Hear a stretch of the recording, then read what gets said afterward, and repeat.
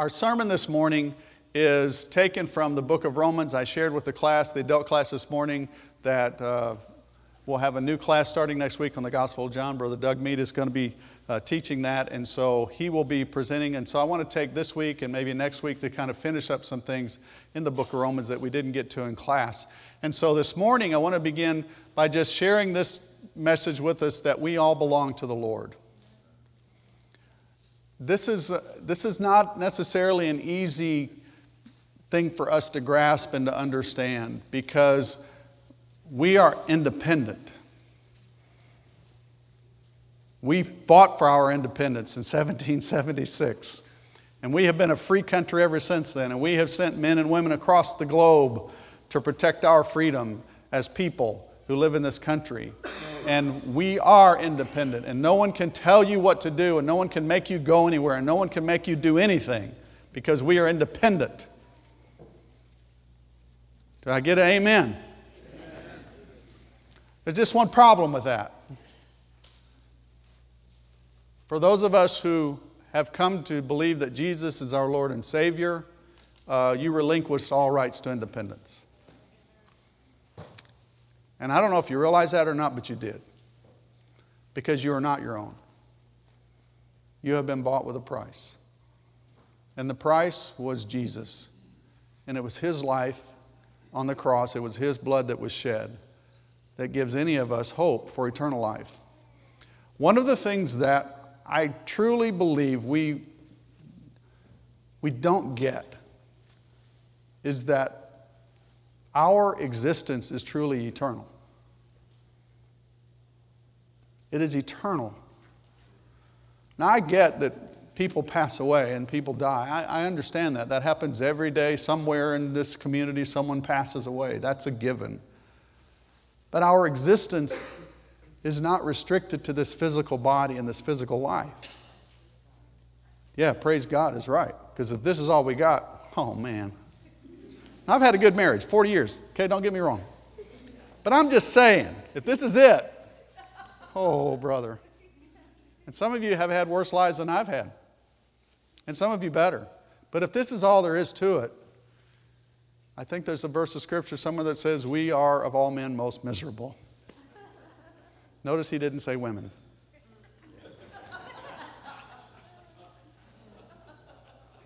Our lives are eternal.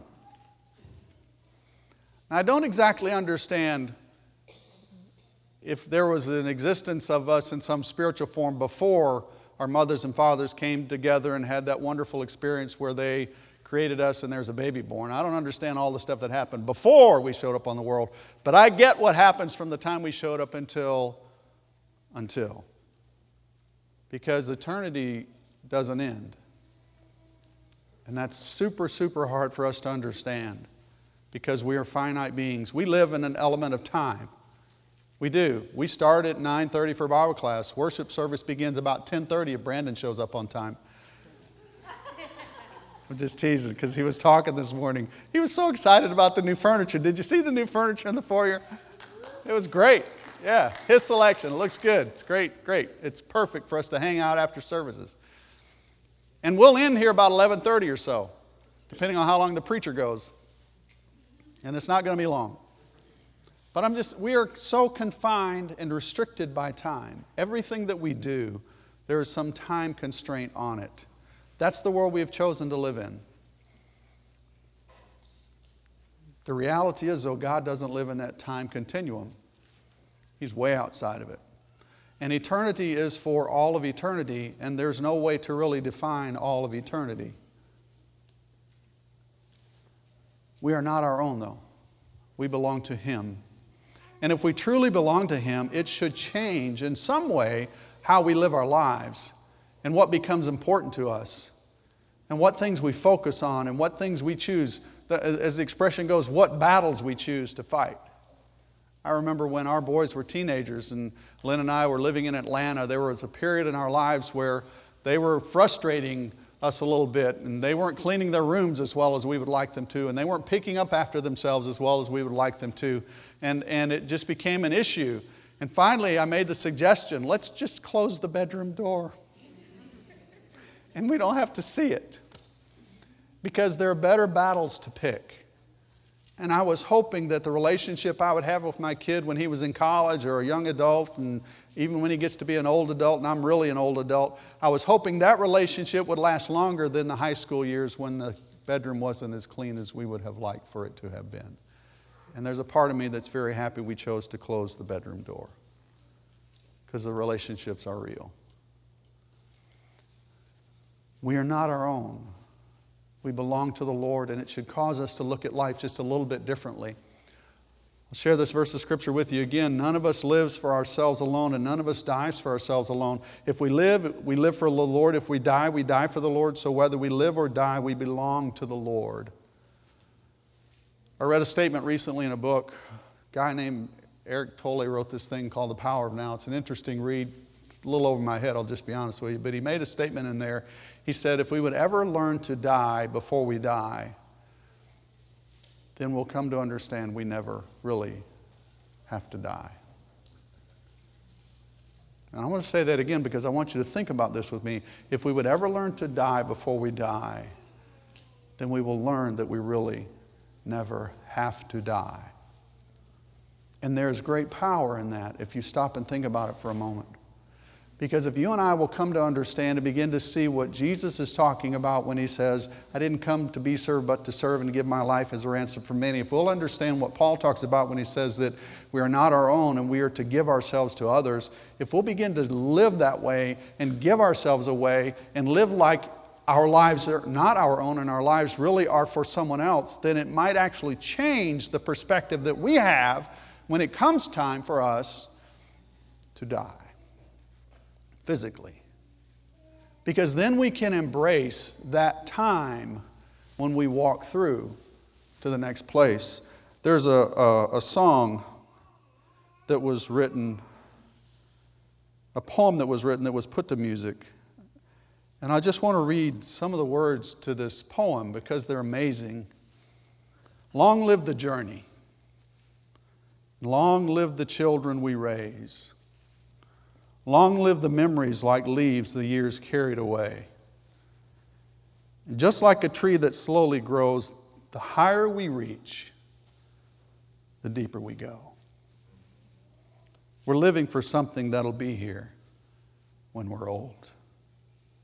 And we're headed for someplace a little further down the road. Redwoods and daisies never look worried to me.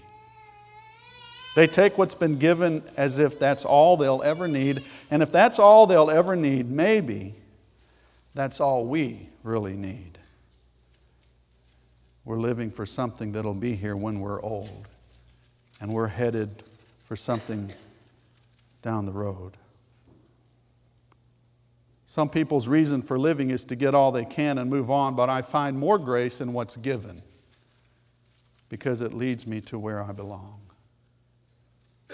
The elderly are people who hold law and grace in their hands, where death is a doorway and falling's just learning how to stand. And less is more than we really need. And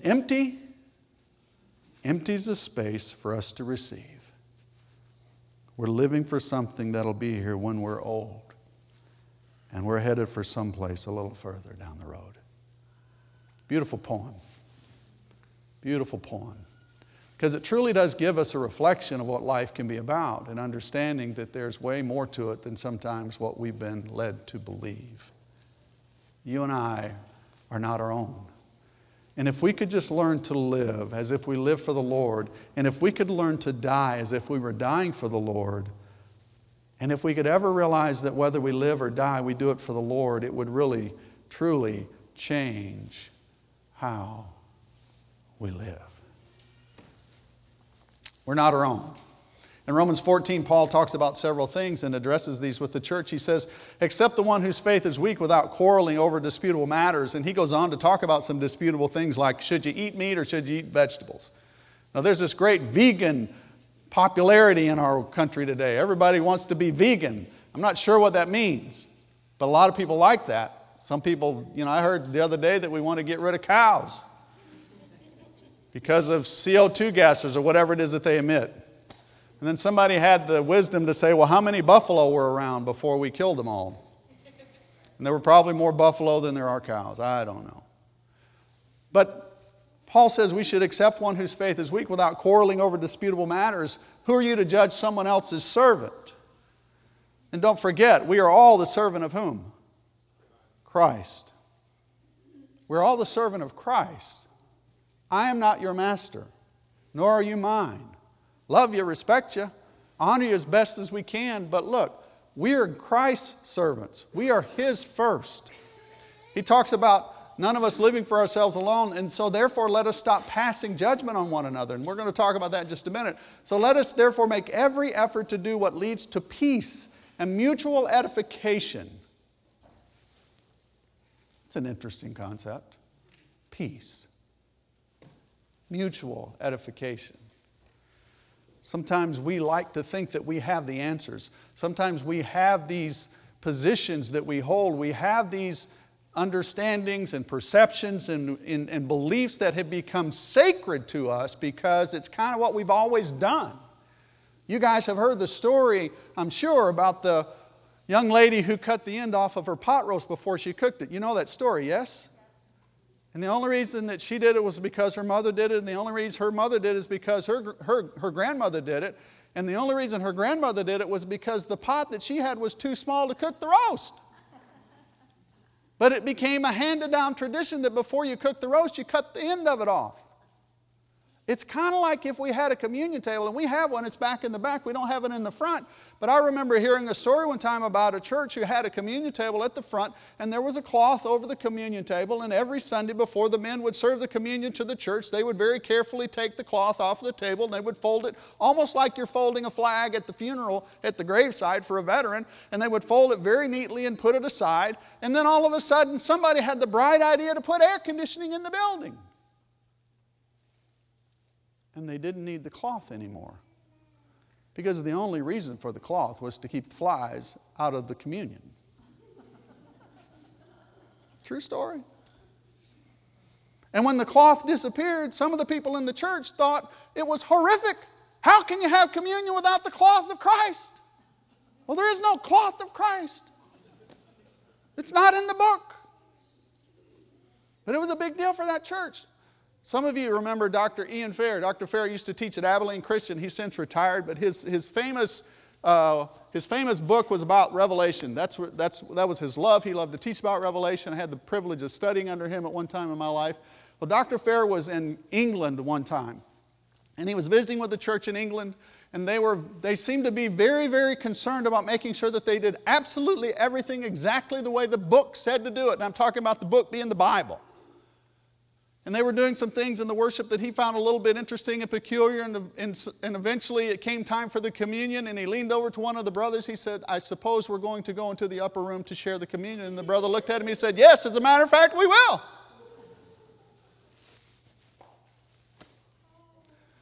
And then there's that verse of Scripture that says, drink ye all of it. That's the King James rendering of taking the cup. Drink ye all of it. I had a very good friend of mine when I was in high school. He was a member of the Church of Christ, and he literally thought that meant you have to drink all of what's in the cup. Drink ye all of it. Like, drink your milk. All of it. We have these things that happen in our experience in faith that become so embedded in our psyche and the way that we do things that we lose perspective on what and how God really wants us to live. So, there are a couple of things that Paul addresses specifically in this chapter. One of those is literally eating meat and vegetables. And I'll just confess, I had what was supposed to have been prime rib last night for dinner. It was supposed to be. It wasn't exactly, because it was like this prime rib roast that they cooked, and they cut it like prime rib, but it wasn't really prime rib, but it looked like prime rib. So I think it was prime rib. It was very gristly, though, so it couldn't have been. And I had vegetables with it. It was amazing. But do you know, back in the days that Paul was around, when he was teaching in the earliest days, there were people in the church who actually thought that it was wrong to eat certain kinds of meat, especially meat that had been prayed over by one of the priests in one of the idol temples, okay? Now, I don't know if you realize this or not, but you can actually buy meat in grocery stores in our community that has been prayed over by a special priest of another faith. Did you know that? There's a couple of markets. Matter of fact, there's one that Lynn and I used to buy in all the time when we lived in Lake Forest. There's a little market down the road, and we would go in there, and they had two containers for meat. They had this one over here that was something. I forget the name. I want to say halal, but I don't know if is that the right word? Thank you. Thank you. So it was halal. And then there was this other meat. I'll tell you what you couldn't buy in there. You couldn't buy any pork. Because they didn't sell pork in that grocery store at all. They just didn't sell it. But you could buy chicken, all kinds of beef and stuff. And that was a big deal in the early church. It was a huge deal. Because truly it was a problem for some of the brothers who came out of that kind of worshiping all kinds of things and having special prayers said over meat. It became a problem for them because they're like, well, I'm a follower of Christ, and here you are eating anything and everything, and what's up with that? You're messing with my head. And Paul says, look, if you got a problem with that, don't eat the meat. And oh, by the way, if you know that you're going to lunch with somebody, or worse yet, if you know that you're inviting somebody to your house and you tell them, oh, by the way, I bought this meat down at the meat market and this is halal stuff, and that offends them, don't serve them that stuff. Be respectful. Because it's not about you. It's about loving others in peace. It's about sharing with other people the peace of Christ. And then there are those sacred days. You know, we have some of those. You know that, right? Like Halloween. You probably didn't think I was going to mention that one, did you? No, you're thinking like Christmas, because that's one of those pagan holidays that got sucked into the world of Christianity somewhere back a few hundred years ago, right? No, I'm talking about Halloween. That's a sacred day in our country. Did you know that? Look around. It used to be that kids used to trick or treat. Remember? Like 1962, it was only children on the street. I know, because I was one of them. And we would go from house to house, and we didn't have bags. We used sheets, man, because we could get more candy in a pillowcase than we could in a bag. So we carried pillowcases because we wanted to rack up, okay? And we'd come home, we'd spread that stuff out everywhere on the floor, and it was great. And it was a phenomenal day. And then somebody in New York City or wherever they live, they decided to turn this into one of those pagan, horrible, no-good-for-nothing adult holidays. And it became a place where darkness reigned and people dressed up in scary costumes, and they promoted evil, and I mean truly evil stuff. And some of you are thinking, Ed, you're crazy. And you know what? I am crazy. I don't mind being crazy, because there really are some people that do that with that holiday. And you know what? There's some people that still take their kids and they have pillowcases and they get all the candy they can, and it's just a fun time for kids to have fun. And either way, you and I have to be careful how we do it. And then if we wanted to, we could talk about Easter. I mean, I ain't found yet any rolling eggs in the New Testament. There are no colored eggs in the New Testament. They sure weren't filled with candy, I'll tell you that. But we had Easter egg hunt here last Sunday, right? Had a bunch of kids out there hunting Easter eggs. There may still be a few over there, kids, if you want to go over afterward. And then if you really wanted to get serious, let's talk about Christmas. I mean, let's just take a minute. Lynn and I were visiting a church a few years ago, Hinesville, Georgia, her home church. Sunday before Christmas, the preacher's talking, and he went off on Christmas trees. And I just can't sit there and let him keep doing that. And so I just interrupted his sermon. And I said, Randy. And he looked at me kind of weird, because nobody ever does that at that church. I said, Randy, do you have a Christmas tree in your house? And he said, yes. I said, then why are you telling me I can't have one in this church? And that's all I said. We didn't have an argument or discussion. But I wasn't going to let him get away with something like that. You know what? We don't have a Christmas tree up here on this podium in the stage area when we do Christmas holidays. There's one in the other room. But if we had one up here, I'm sure there are at least a couple of people in this church that would not like it. Let's just be honest. We wouldn't like it because it's not our tradition. It's not what we're comfortable with. It's just not where we're at. And you know what? It's okay. You know what else we don't have in this church? Some of you who are guests today, I don't know if you've been to Churches of Christ or not before, but guess what we didn't have today? We don't have any piano. Did you notice we don't have a piano up here? We don't have a guitar. We have nothing like that. Because we chose a long time ago, even long before this church started, we chose to be an a cappella group of people because in the New Testament, guess what they did? They sang. Now, I don't know if they had instruments in the early church or not. I wasn't there. I wasn't there. And some people make great arguments for having it. Some people make great arguments for not having it. Guess what we chose to do a long time ago? We're just going to sing. Praise God is right. All I want you to realize is that all of those decisions are made in how we respect and love one another. Now, I could stand up here and go off on this or that, and you could come see me later and go off on this or that. And the reality is, though, Paul is trying to help us understand that we have to be careful not to judge one another or look at another person with contempt. And judging is when you tell me I can't do something. And contempt is when I look at you and say, oh, pitiful you, you just don't understand why I'm doing it. And don't tell me you haven't thought like that about something. Because we're all human. We all are guilty of that at some time. I remember when Lynn and I were in college, my Greek professor, Jack McKinney, we house sat for them one summer when they were going to Europe to do missions and summer campaigns at with the college.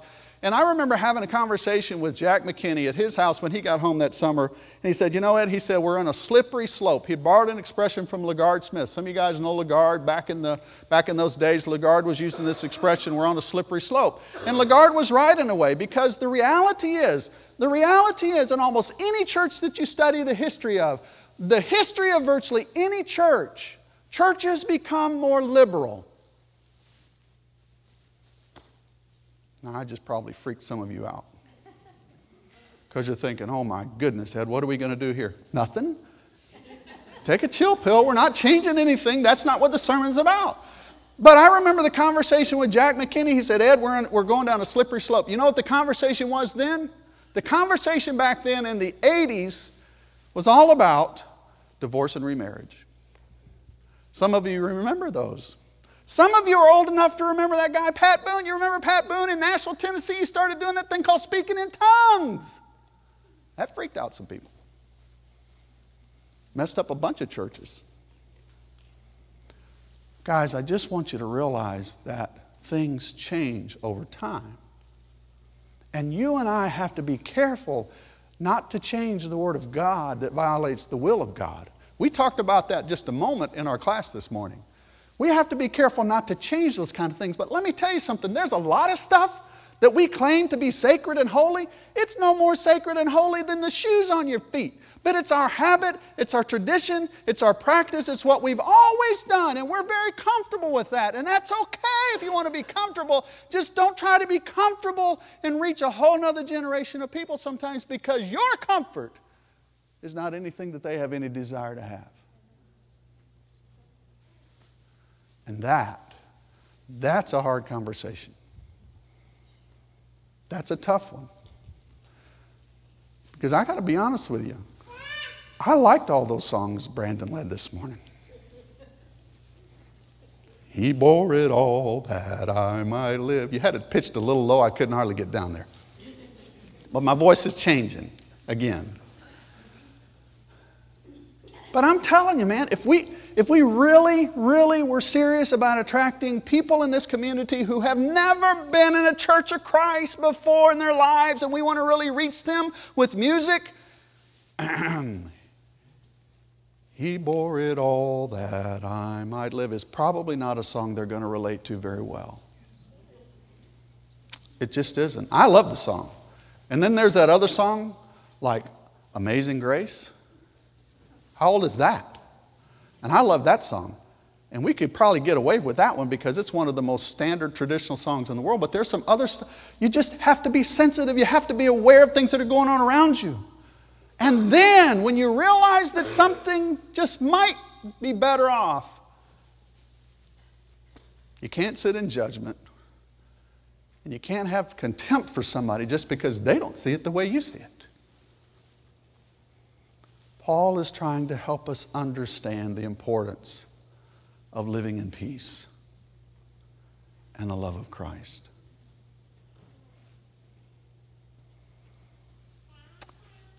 He says here, don't do anything that would cause your brother to stumble or fall. And I know some people are thinking, yeah, that's where I got you, Ed. Because if I don't like it, you can't do it. Because you'll make me stumble. Seriously? You're still here. You're still here. And you've been here a long time. It's not about you not liking what I say because you may disagree with something that I say. That's not what that stumbling and falling thing is all about at all. What it's really about is, I so offend you that you deny that Jesus is the Christ. And I have never had that happen. I've never had that happen. And I suspect very few of you have either. So you see, when you really get down to it, what Paul is trying to get us to understand is that the kingdom of God is not a matter of eating or drinking, but of righteousness, peace, and joy in the Holy Spirit. Because anyone who serves Christ in this way is pleasing to God and even receives human approval. Let us therefore make every effort to do what leads to peace and mutual edification. I can tell you right now, we have differing opinions in the eldership about things. But when we leave that meeting, we speak with one voice. And there are differing opinions about things in this church. There are. But when it comes to how we reach into this community and love on people and bring them in, it's all with one voice. And it's about truly loving people and providing a spirit where mutual edification can happen. That's what this church is supposed to be about. So when you and I go into the community, the message that we share is, come and join a people. We think a lot alike, but differences are embraced too, because we don't always see everything exactly the same.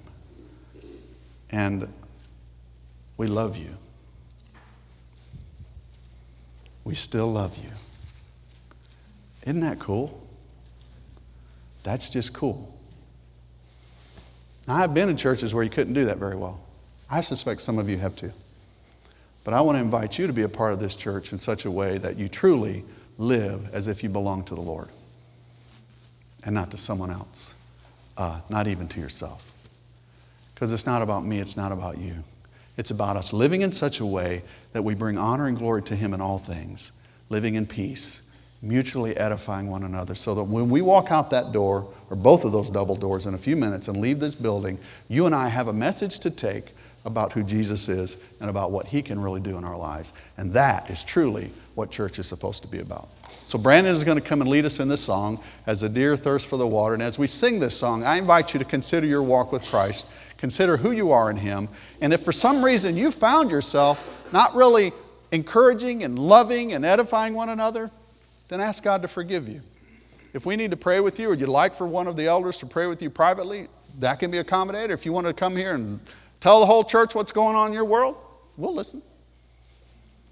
We will. And we'll love you when it's over. No judgment. No contentment. But we'll love you in the love of Jesus. Let's stand and encourage one another.